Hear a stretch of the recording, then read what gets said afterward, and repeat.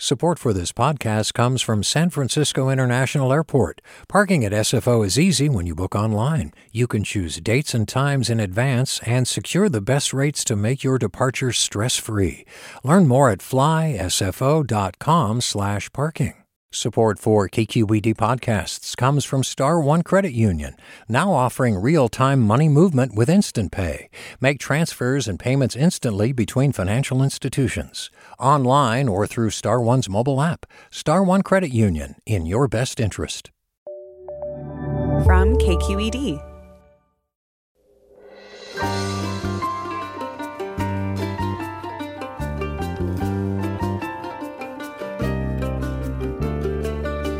From KQED in San Francisco, I'm Mina Kim. Coming up on Forum, do you talk about Bruno? If you do, you're not alone. The soundtrack to Disney's film Encanto is taking over TikTok and music charts. We'll learn why. And on this, the one-year mark since President Joe Biden was inaugurated, we look at what he's been able to accomplish and the thorny challenges that lie ahead. I think if you take a look at what we've been able to do, you'd have to acknowledge we made enormous progress. We'll get your assessment of his first year after this news.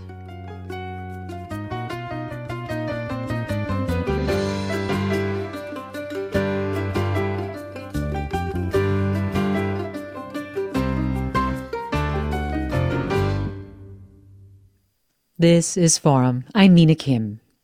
President Biden called his first year in office one of enormous progress during a press conference yesterday, citing a successful vaccine rollout, record job creation, and the enactment of his infrastructure law. But ongoing supply chain issues and inflation fears threaten economic recovery and potentially Democrats' prospects in 2022. Biden's Build Back Better plan remains stalled, and last night, voting rights legislation failed. Here's Senator Cory Booker. I know this is not 1965. That's what makes me so outraged. It's 2022. And they're blatantly removing more polling places from the counties where Black and Latinos are overrepresented. I'm not making that up. That is a fact. We look back at Biden's first year and hear what you think. But first, we'll hear what Domenico Montanaro thinks, senior political editor and correspondent for NPR. Domenico, thanks so much for being with us. Thank you for having me.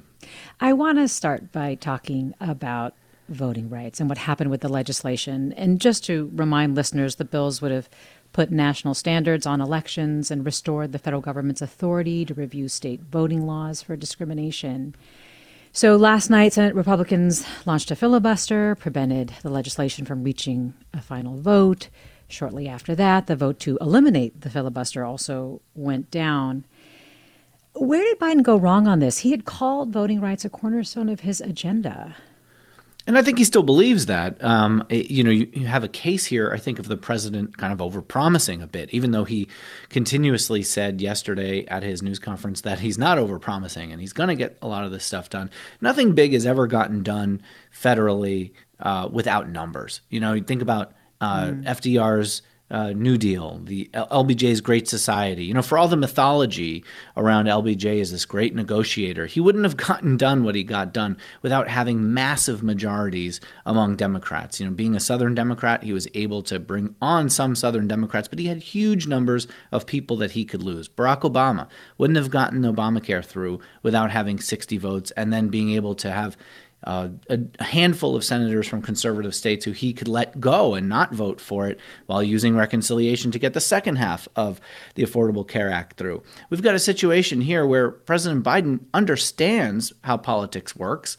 At the same time, he believes perhaps too much in his own powers of personal politics and persuasion, thinking and continuing to promise that he can get someone like Joe Manchin or Kyrsten Sinema on board when, there's no incentive and no leverage for them to do so. And, frankly, it's a bit of overpromising from the president. And I think some of the expectations, should have been tamped down probably because the votes weren't there to start and they're not there now.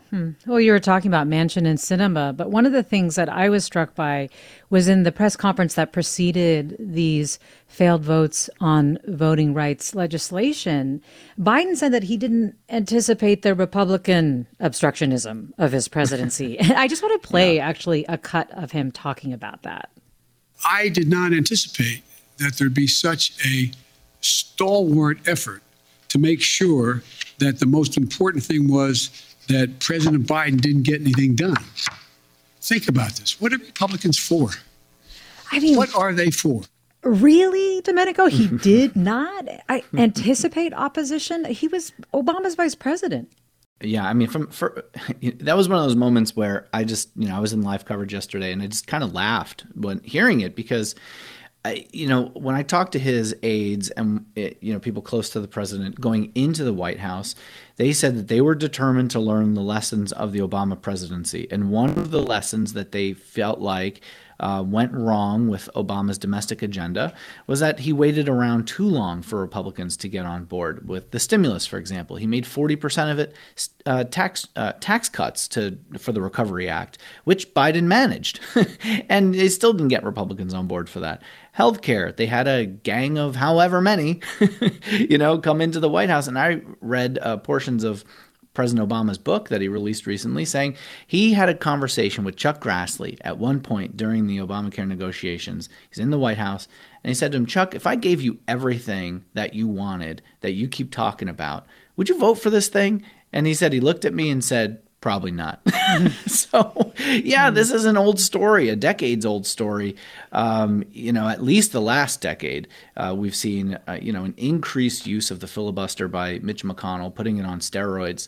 Democrats have used it too, but McConnell certainly upped the ante in how many and how much he made 60 votes, the threshold for legislation, which was never the intent. So, I don't know how much of this is President Biden, wishing that wasn't the case, but he certainly has gone on, to talk about unity was his big, cry during the election. And he certainly has tried to get Republicans on board. And I don't think they've waited around as long as Obama did. But to say that he was surprised that by the opposition, I don't know what exactly to call that, but he's just plain wrong. Well, let me invite listeners to share what they think of Biden's performance in his first year. You can do so by calling 866-733-6786, 866-733-6786. You can get in touch on Twitter or Facebook or Instagram. We're at KQED Forum. You can email your thoughts at forum@kqed.org. What do you think of Biden's performance? Where has his administration succeeded? Where do you think it has fallen short?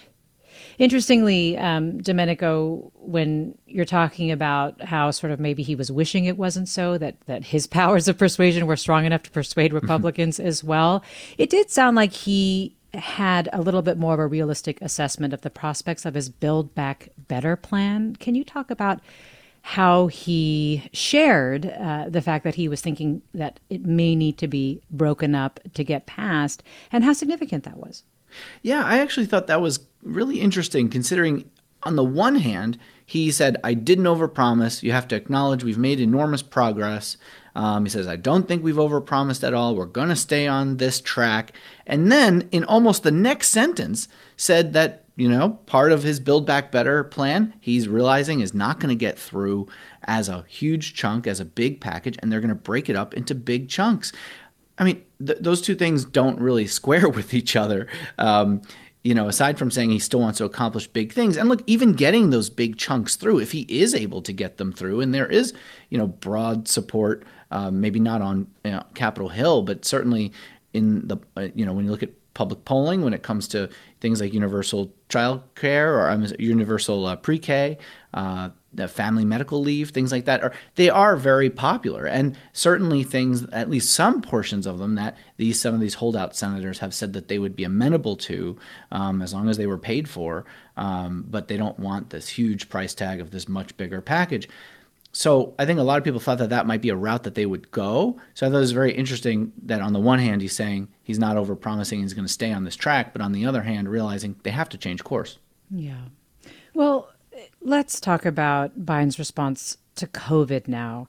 He said his administration has handled the pandemic remarkably well, and he talked about, now 70% of Americans are at least partially vaccinated. Do you think his self-evaluation was accurate during yesterday's press conference?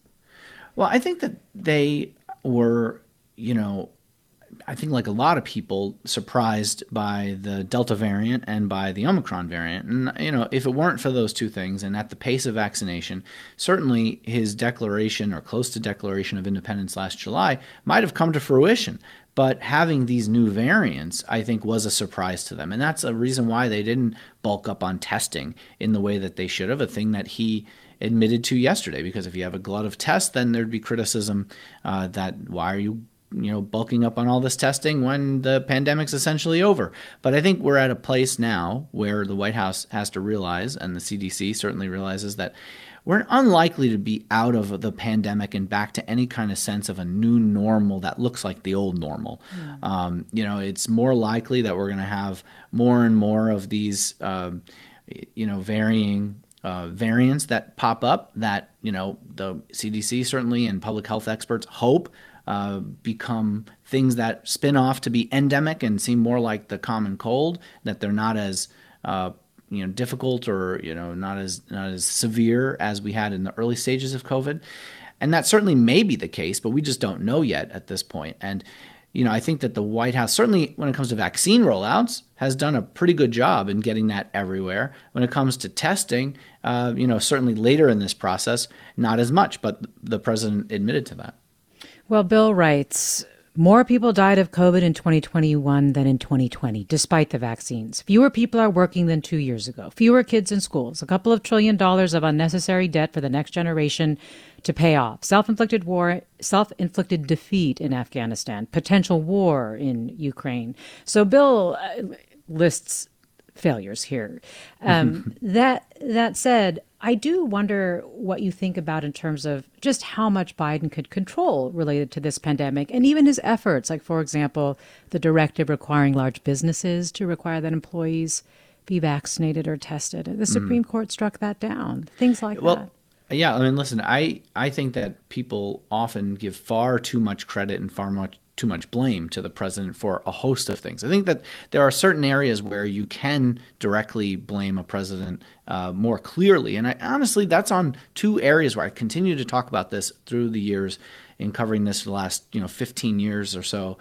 It's when it comes to a president's powers, foreign policy and judges are two things that they have much more direct control over than, say, the economy or inflation or the direction of a pandemic, for that matter. That's not to say that a president can't affect a more positive outcome on some of these things. But, in talking to, I talked to Brendan Nyhan, who's a professor at Dartmouth, who talks about presidential misperceptions a lot. And he said that there's this theory called the Green Lantern theory of politics that he came up with. And the Green Lantern, the comic book hero, gets a ring, and the only thing the person who's wearing the ring is limited by is their power of their imagination. Well, it seems some people think that that's the case when it comes to the presidency, and it's just not. The presidency is limited purposefully by the system, and it's those institutions that are the way they are. And, you're not going to have big things that get done unless there are big majorities and big numbers. And that can be very frustrating for a lot of people, certainly.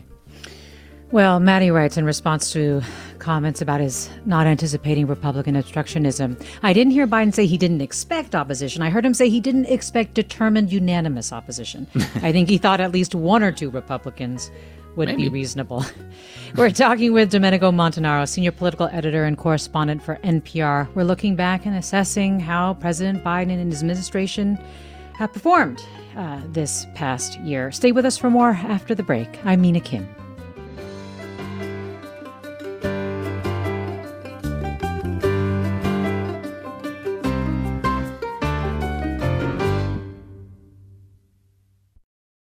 This is Barbara Leslie, president of the Oakland Port Commission. Oakland International Airport, OAK, is proud to bring you this podcast of KQED's Forum. When you're choosing your next adventure, the smart and convenient choice is to fly the East Bay Way, from OAK to destinations across the USA and Mexico. And when you return home, tune in to KQED, always bringing us remarkable stories about who we are and where we live. Enjoy today's episode of Forum. This is Forum. I'm Mina Kim. We're assessing Biden's first year.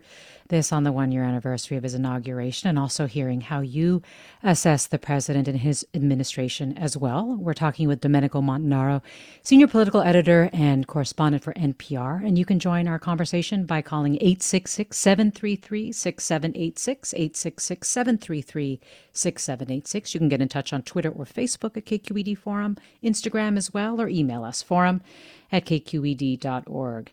And Celeste writes, I think Biden is doing a great job. He's doing fine with the pandemic requirements, sending out free test kits in the mail and encouraging mask wearing. He acknowledged some states don't listen and they still don't wear masks. It's not his fault. And yes, I mean, she's absolutely right. There are a lot of states led by Republicans that have basically not followed or blocked mask mandates. And there's just a lot. I think there was this quote in a Washington Post piece where one of the experts had said that they believe that as far as COVID-19 is concerned, the nation is basically ungovernable. But I'm struck by your tweet, Domenico, where I think you said something along the lines of like, as goes COVID, so goes the presidency. Do you really see them as interconnected? And then what do you think that means for his Absolutely, prospects? because I think that has to do with the mood of the country. You know, I think that when you see numbers like this Reuters Ipsos poll and other polls that show something along the lines of 60% of the country feels that the country's headed off in the wrong direction. You know, inflation has also been, triggered by the pandemic as well. We have such a myopic view sometimes that we forget to look globally.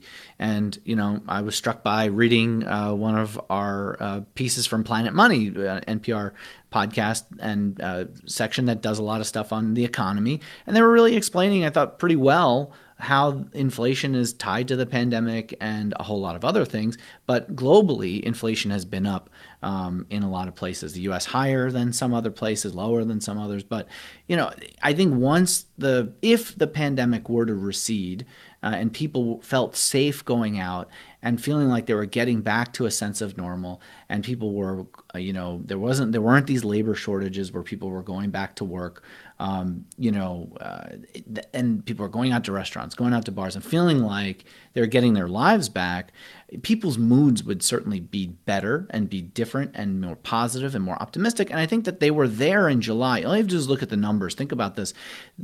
President Biden's approval rating was in the 50s back in July of last year, right when he was declaring independence from the pandemic. And then with the Delta variant and, notably, the chaotic exit from Afghanistan, which, people can disagree whether the U.S. should be there or not still, but the way it was handled, I think even people in the White House, again, speaking of surprised, were surprised by the strength at which and the quickness with which the Taliban were able to take over. That really hit at a core piece of President Biden's working philosophy, that he's competent, that he can do government, he can make government function better than the last guy. And that took a bit of a hit with independents in particular. You saw his numbers switch there with that, and with the Delta variant rise and now the Omicron rise. A lot of people just really frustrated and exhausted. And I think as goes COVID, so goes the Biden presidency. Absolutely. Well, let me go to caller Frank in Mill Valley. Hi, Frank. Hey, Mina. I'd like to switch back to the voting rights imbroglio and ask Dominic. So I agree that wasting time with Sinema and Manchin was a fool's errand. But what would you have had him do? The issue that I see is not only are you playing to catch up with the Republican state level ground game, which has been beating the Democrats hollow for the last 15 years, but also you run the risk of losing the active black and brown community who see the failure to do this as causing them to say, well, why should I bother voting? So given the razor-thin majority, what should he have done? I think it's a very difficult question. I think that it's a question I get quite a bit, and it's a completely fair question. And I think part of this, again, is expectations, being able to set expectations that are reasonable for people to realize that this isn't likely to get done unless Republicans are able to come on board and you can cross that 60-vote threshold. I think that President Biden, certainly for Build Back Better, thought that he could get Joe Manchin because he has such a good relationship with him on board. And I think was probably surprised by Kyrsten Sinema's more staunch opposition, even though she's in favor of some things like family leave, for example. There are things that you can sort of negotiate with her on. But again, people I talked to said that it doesn't mean that it isn't worth trying to make a public push for legislation. It's not that it isn't worth using the bully pulpit. You can maybe inspire people, a holdout senator or two, to come around. Maybe, protesting at the right people's offices, showing a degree of activism, showing that polling is on your side can get to pressure people to feel like they want this off their back politically. But it rarely works. What works is numbers, and not having those 60 senators when you have a Republican opposition that, President Biden says he's surprised as obstinate as it is, I think makes it difficult. I would say being surprised at McConnell's opposition shouldn't be surprising, which sounded like he was surprised by. But I'm a bit surprised, frankly, that there hasn't been more public pressure and negotiation and talk with people like Mitt Romney, Susan Collins, Lisa Murkowski, the usual 3 or 4 or 5 Republicans, up to the 7 who voted for Trump's impeachment, to be able to, feel like they needed to come around on something like voting rights, which they might vote for if it weren't for the 60 vote threshold. But even if you got those 7, you're not at 60. So I think the hill was always very, very high to climb. And I think that it's a very dissatisfying answer to say that you just need more numbers and that it doesn't matter kind of how much Biden pushed for it. But I think that he does, need to make people feel like he's doing everything he possibly can. And I think that activist community that we talked to say that they feel like that he wasn't talking about this as strongly as he possibly could from the beginning, to even if it failed, to put people on notice, put people on record, and to call them out. Well, Joe writes, overpromise? Look at all he has done so far. Do you think the pandemic would be better had he not pushed hard? There are tons of things he has pushed only to be blocked by those 2 dinos. Why are you guys harping on Biden for attempting to do the right things? And Robert writes, why won't NPR every day in all discussions and reports on voting and elections plainly describe that one party, Republicans, are opposed to democracy as a form of government? I think one of the things that these 2 comments are getting at more broadly, or at least I think, are how do you assess a president in these times, a Democratic president, when the other major party is willing to be anti-democratic, fuel misinformation, beholden to a narcissist for short-term political gain? Well, I mean, this is very complicated, but, I do think that President Biden, when it comes to his agenda, is certainly accomplished quite a bit when you think about getting the, tax credits through at the beginning, the American Rescue Plan, the infrastructure bill in addition to that. If we were just thinking about saying that, the moderate position for an infrastructure bill was, $1.1 trillion or so, we would be thinking that's crazy. If you think about how big the bills were that he was able to get through, they were larger than the Recovery Act in 2009, bigger than almost anything. I don't quote me on that exactly, but they're humongous bills, and they are big accomplishments to be able to get that through. And the infrastructure law has really, it's a major thing that's been that's really eluded so many presidents. It'd become a joke that we're talking about Infrastructure Week over and over again, basically since Barack Obama and John Boehner, the former speaker, were talking about it and couldn't agree on pay-fors. And I just remember over and over again talking to Boehner's office saying, well, where are you going to meet on, the in-between with how to pay for this? And it was like just over and over again, it's dead on arrival. It's not going to happen. And Biden was able to, break through some of that and get a significant number of Republicans on board with it. I think part of the problem here is how long they let negotiations be public, airing all this dirty laundry from Democrats, for months and months and months in public. And that really overshadowed, I think, what were significant achievements.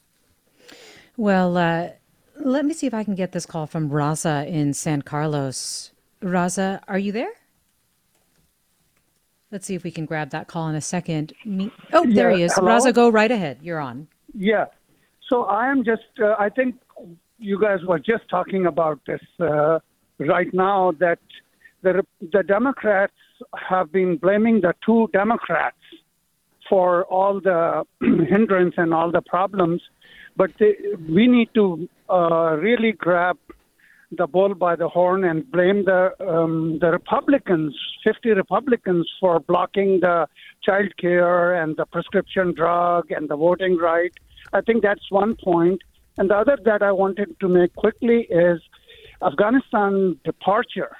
We are blaming Biden for that, but 60% of Afghanistan was under Taliban control when Biden came in because of the Trump deal that he privately and secretly made with the Taliban. So I think that needs to be brought out very blatantly out. Thank you.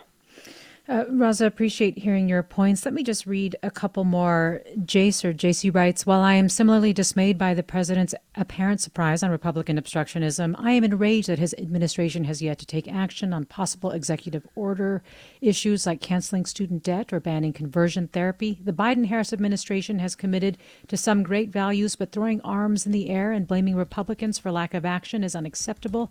Increasing the military's budget was salt in the wound. So there's another side. Steve, on the other side, writes, many Republicans would rather have white autocracy rather than multicultural democracy. They will deny this. They tell themselves that their intent is to prevent widespread voter fraud, which does not exist. Those members of the Republican Party who do support democracy need to choose and vote for candidates who support liberty, patriotism, and democracy. This may require voting for outside of their usual party affiliation. So lots of different assessments of how Biden is doing. What I want to hear from you, Domenico, is, what does this mean potentially in your view for 2022? And also how he's got to navigate this year since it is midterm elections. Well, first of all, I think Raza makes some really reasonable points when it comes to, pushing back against Republicans as a strategy, which, President Biden was really reluctant to do for a while because he was holding out hope. He didn't want to alienate them. He wanted to see if he could get some on board. But realizing that, you've heard this shift in message, not just in yesterday's press conference, but in, when we talk about the economic numbers that came out toward the beginning of the year, President Biden really started this shift in taking aim at Republicans to put the focus more on them because the focus had been so much on Democrats when there is half of another, and there's a whole other party that's half of the Senate that certainly could deal on some of these things and don't appear to be willing or ready to do so. Executive orders are fairly limited. Certainly, I think that there are any number that they could or would take or might take still that I'm not privy to. But those are obviously things that the administration could look at doing, but again, they're very limited in scope, generally speaking. The 2022 midterms, every Democratic strategist and every Republican strategist I talk to over and over again is expecting a Republican wave in the House this fall, that Republicans are likely to take back the House. Part of that is historic and just the ebbs and flows of presidential versus midterm elections and base voter politics, because in midterm years, they're base elections. And, right now the Republican base is angry and fired up, and anger certainly one of the biggest motivators to getting people mobilized to go and vote. And I think Democrats on Capitol Hill leadership understand that they have a clock that's ticking down right now. And, Mitch McConnell has said essentially that they're not going to outline what their legislative priorities are if they take back Congress. And you have President Biden starting to sort of shape a message of what he's going to say and do on the campaign trail to push back against that. And I think what's really important here is even though the House is likely to go Republican, just historically, first term of a president's midterm election is terrible. They lose on average about 29 seats in recent history. It was the same. President Obama lost 63 seats, won re-election himself. Former President Trump lost a couple dozen seats as well. So that's what's likely to happen. But the Senate is actually a different landscape, and there's a lot worth fighting for on that front that Democrats actually, depending on how President Biden's approval rating goes, they have a couple of targets that Republicans don't.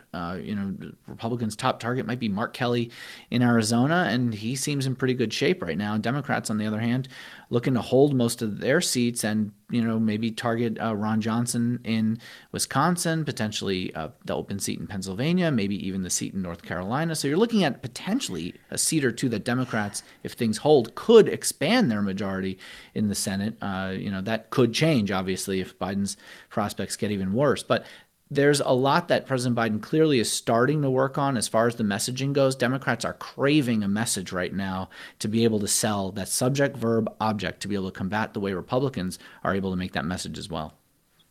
We're talking with Domenico Montanaro, senior political editor and correspondent for NPR. You, our listeners, are sharing your thoughts on Biden in his first year and asking questions. Kyla writes, I have been moderately disappointed in Biden due to the lack of bills passed. However, lately it is impressive how he has handled a much more difficult world between Russia and COVID. The cards are being dealt against him, but he clearly has strength when that occurs, which is something I really care about in a president. A couple of thoughts or questions on COVID, Domenico. Hilda asks, will their opposition to COVID control measures help Republicans in the next election? And then Jave has a question related to COVID handling by the CDC. Jave writes, I will stand by leaders in this country who have the country's best at heart, that I believe Biden does. One of the most frustrating aspects of this year, however, has been the continued poor messaging coming out of the CDC. I expected that to improve dramatically with the changes in the administration and have been surprised at a lot of their decision making. How much control does the president have over the CDC?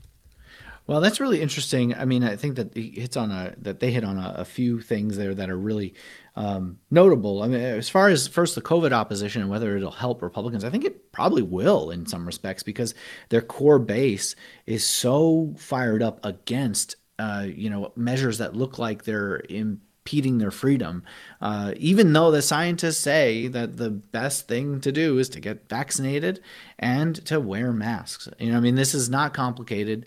There isn't a giant conspiracy. The public health experts are trying their best to keep people safe and to stem a pandemic. And when you look at the hospitalization numbers, that should be enough evidence for anyone for why they should get vaccinated, because the people who are unvaccinated are the ones who are most winding up in hospitalizations. Overwhelmingly, 90+% of hospital rooms with people with COVID are because they're unvaccinated. So, that's, I think, a really important thing. It's not some big, broad, deep state conspiracy. Unfortunately, there are too many people who are listening to people who don't, frankly, know what they're talking about. And they're not listening to the experts on these things because they, quote, want to do their own research, which is never the right thing because you have people who've already done the research.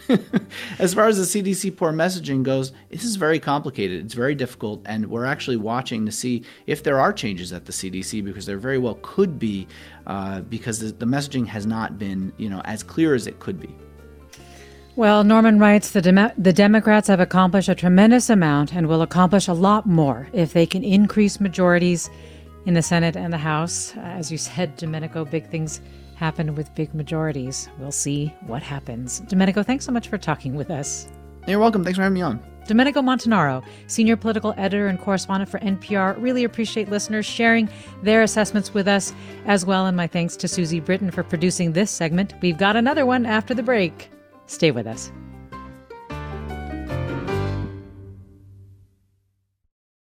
This is Barbara Leslie, president of the Oakland Port Commission. Oakland International Airport, OAK, is proud to bring you this podcast of KQED's Forum. When you're choosing your next adventure, the smart and convenient choice is to fly the East Bay Way from OAK to destinations across the USA and Mexico. And when you return home, tune in to KQED, always bringing us remarkable stories about who we are and where we live. Enjoy today's episode of Forum. I'm what you might call very good at hide and seek. And since we got Xfinity, we have Wi-Fi all over the house, even in my super secret hiding spots. So I can kill time in here by streaming my favorite... Ha! Found you. How? You left Find My tablet on. Get wall-to-wall Wi-Fi on the Xfinity 10G network. Restrictions apply. Not available in all areas. Actual speeds vary. Hey, I'm Brian Stelter, and I hope you'll join me on Inside the Hive from Vanity Fair.